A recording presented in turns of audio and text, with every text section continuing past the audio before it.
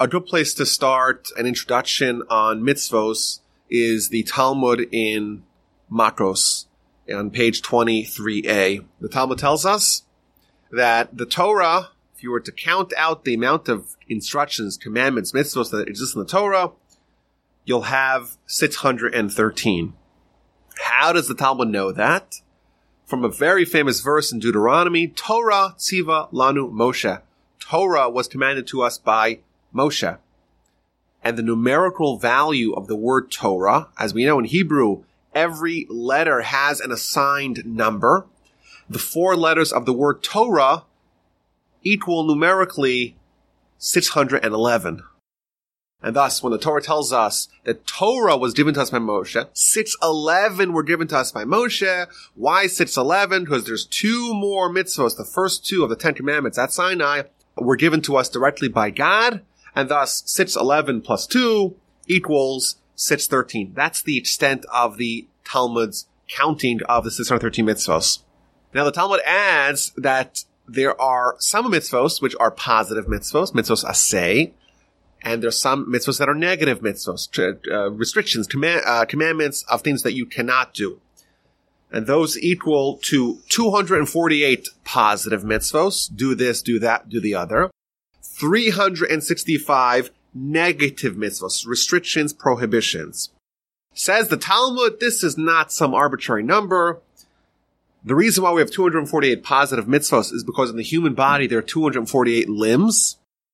And the reason why we have 365 negative mitzvos, restrictions, prohibitions, is because that is the amount of days that there are in a year.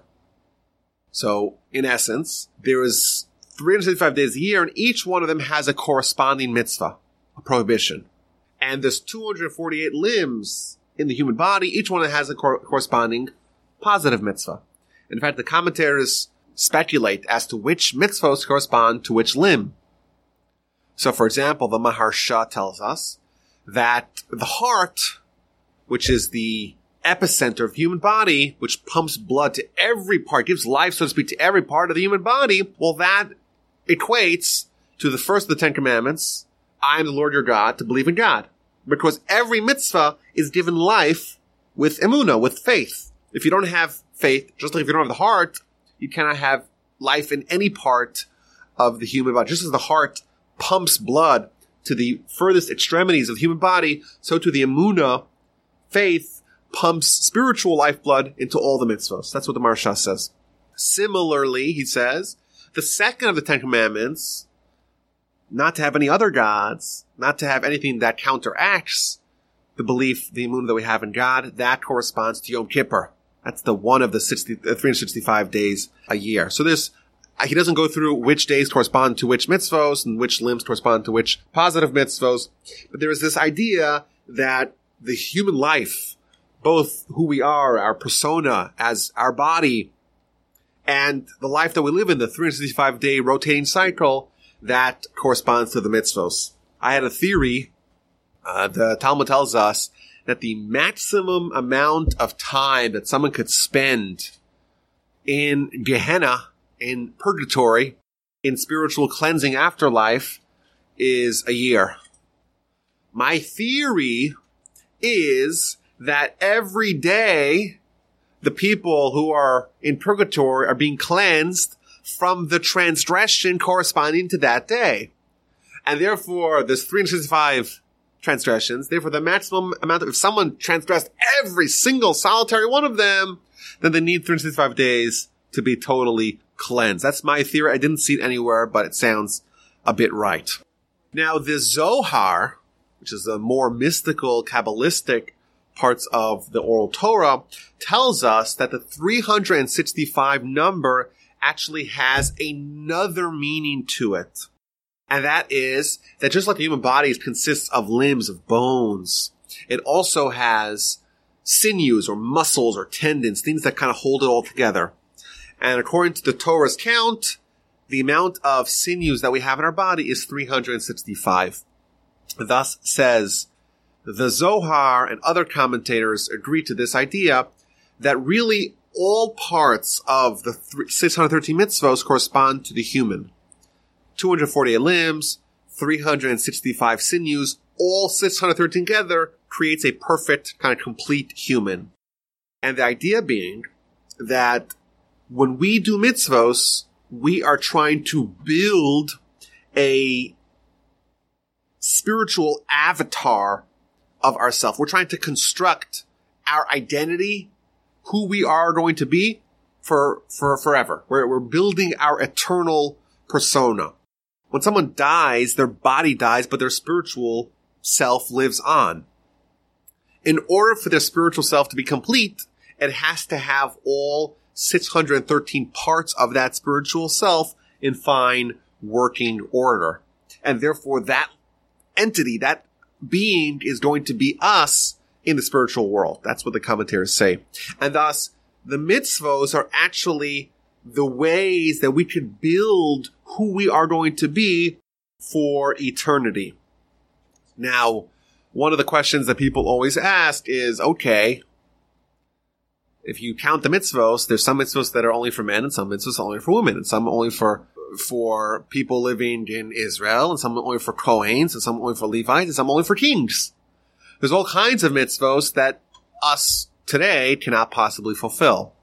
And the Talmud gives an answer to that question by saying that when someone studies about a mitzvah, then it's as if they fulfilled it, even if they're not able to fulfill it.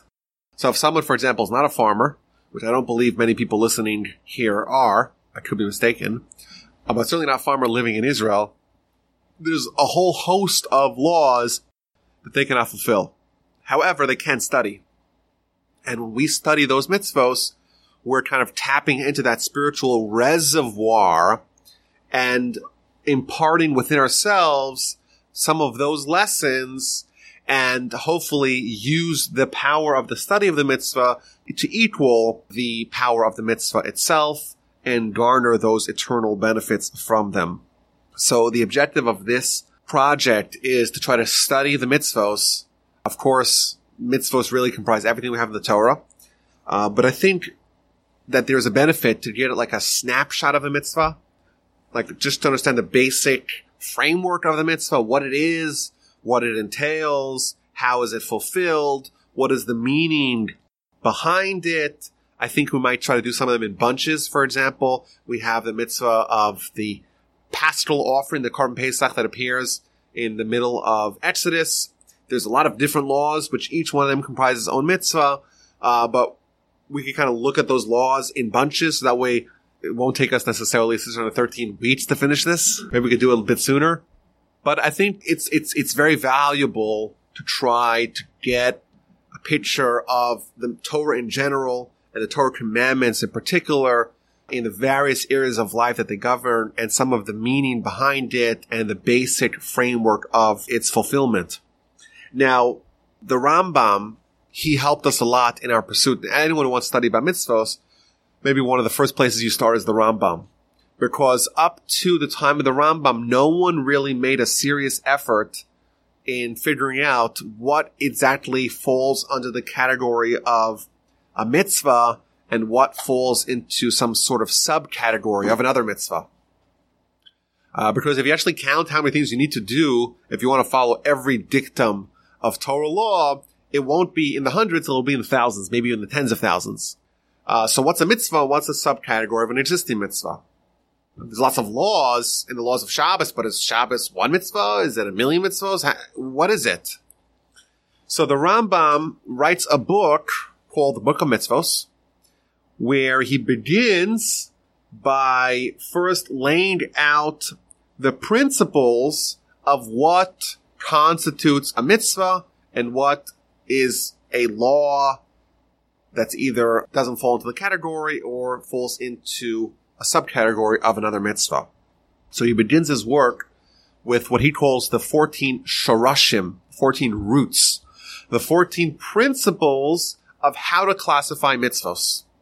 14 rules that he's going to follow to say, okay, this will either be its own mitzvah or not be a mitzvah. So for example, the first law, the first root is mitzvos of rabbinic origin are not going to count. So if you have a mitzvah to read the Megillah on Purim or to light the menorah on Hanukkah, those are mitzvos, but they're not included in the original 613 because they're not deduced from a verse in the Torah. That's one. Other ones, for example, there's mitzvos that applied only when the Jewish people were in the wilderness. They're not mitzvos that are applicable forever. They're not permanent, and those wouldn't count. So another example, he says, if there's, let's say, a mitzvah that has within it another reason for the mitzvah. So that's all one. Mitzvah, reason for the mitzvah, that's all lumped together as is only counted once for the count of 613. Another example here. Commandments that encompass the entire Torah are not counted. So for example, there's many verses. Observe everything that I've told you. That sounds like a commandment, but it's not specific. It's general. It applies to everything. A general mitzvah will not be counted as one of the 13. Of course, it's part of the collective corpus of what God wants from us. He wants us to observe everything. But that in itself is not counted as one. What about the mitzvahs that are repeated? Abraham is told to circumcise his son, and that's done forever. And later on we read about their instruction of circumcision again. Is that one? Is that two? It's only one. Laws of Shabbos. How many times does he talk about laws of Shabbos? Dozens. Is that one or is that two? It's only one. So he gives a whole list over there, and once he builds his framework of how he's going to assemble the 613, he goes on to list them. Not only that, he lists them in topical order. And it seems quite likely that he'd list them in order of importance. So, for example, mitzvah number 1 is the mitzvah to believe in God. And then it goes to love God and to fear God and things like that, which are much more, as we would imagine, more central to the rest of the Torah than the mitzvah of sending away the mother bird before taking away the babies.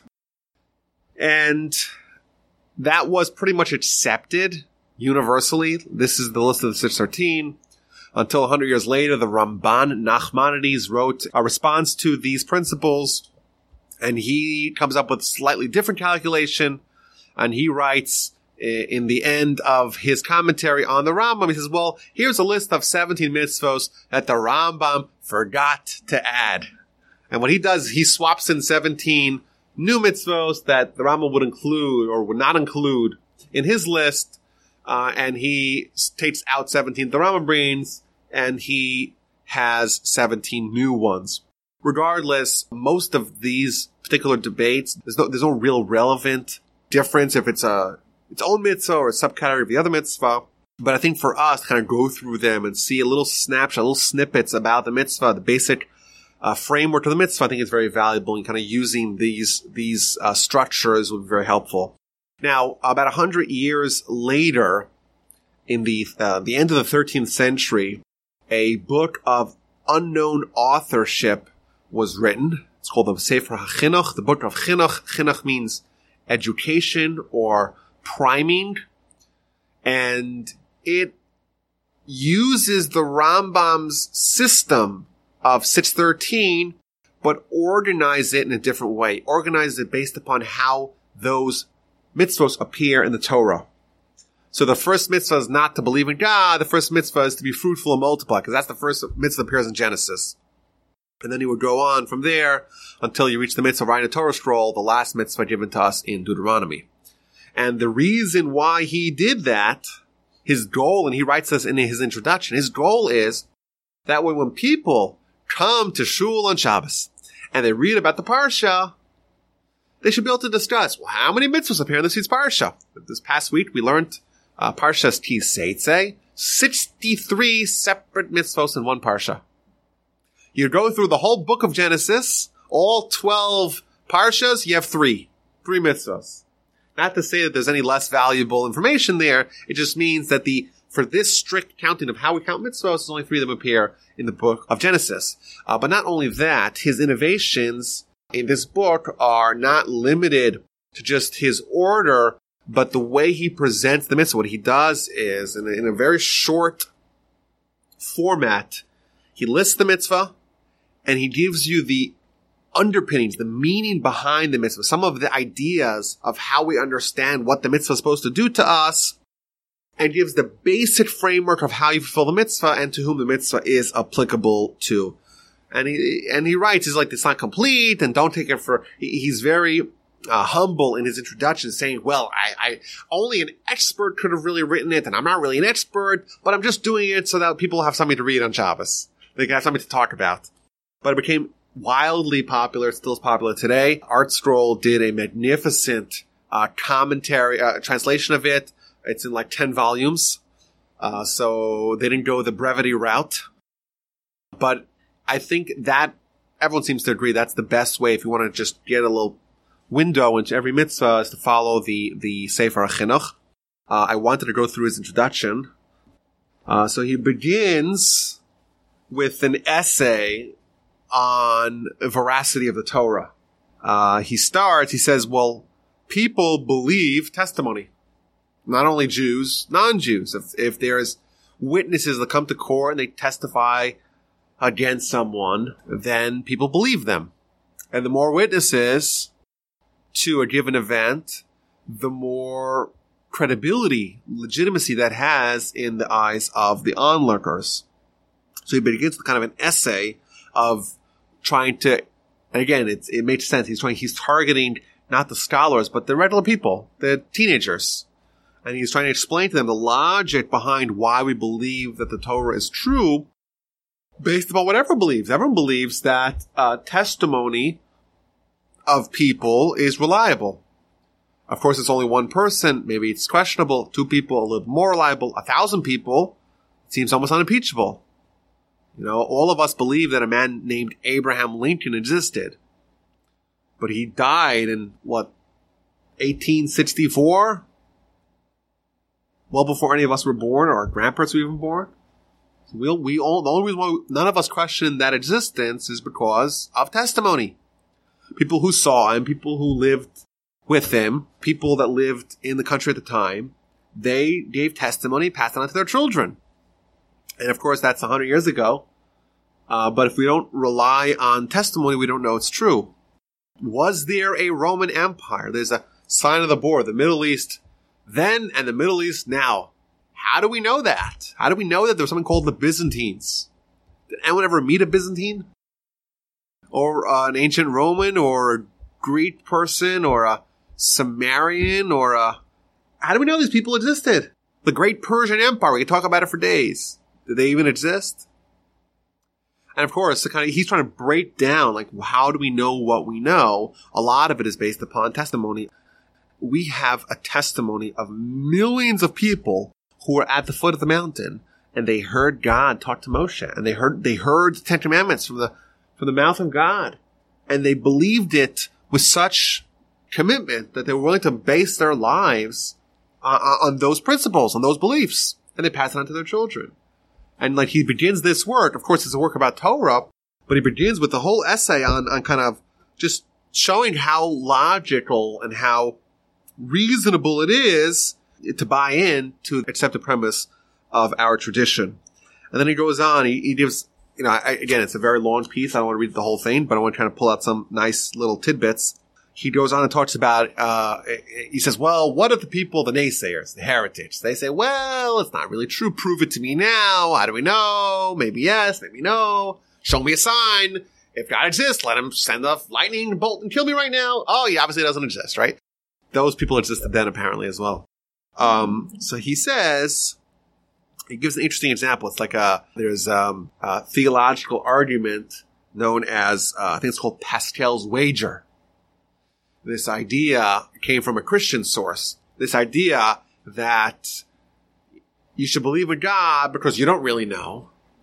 But if you're wrong, you're in big time trouble. If you don't believe in God and you're wrong, you're in an eternal bind. But if you believe in God and you're wrong, well, how much do you really lose? That's his argument. And here we see that it actually predates him. He says the same argument over here. He says, suppose you came to a town and there's millions of people that say don't drink from the water of the river or of the lake because it's poisonous. And everyone who tried to drink it died. And there's one guy, he's the wise guy, he's the physician, he's brilliant, and No one seems to be able to overcome them with logic. And he says, what are they talking about? They're all making up hogwash. It's not true. You drink it, it'll be totally fine. Obviously, people will not, they don't know obviously, but people would trust the millions of people who are giving testimony and ignore the one savant who says it's fine. And he's trying to kind of get into the whole discussion of, okay, what's more believable? The savant, the scientist, or the tradition? And he wants to make the argument that the tradition can even trump the evidence, or what evidence you have on the ground, and therefore he kind of uses that as his launching point to his introduction by saying that to believe in the historicity and the veracity of the Torah based on tradition, it's quite reasonable. And then he gets onto the question of why God gives Torah to just the Jews and not to everyone else, and why there's some mitzvahs that apply just to the Kohen, and some just to the Levite, and some just to the men, and some just to the women. And then he goes on to a discussion about why our Jews have it so bad in this world, why are we suffering, and you have to also take this in context. We're dealing in the medieval times.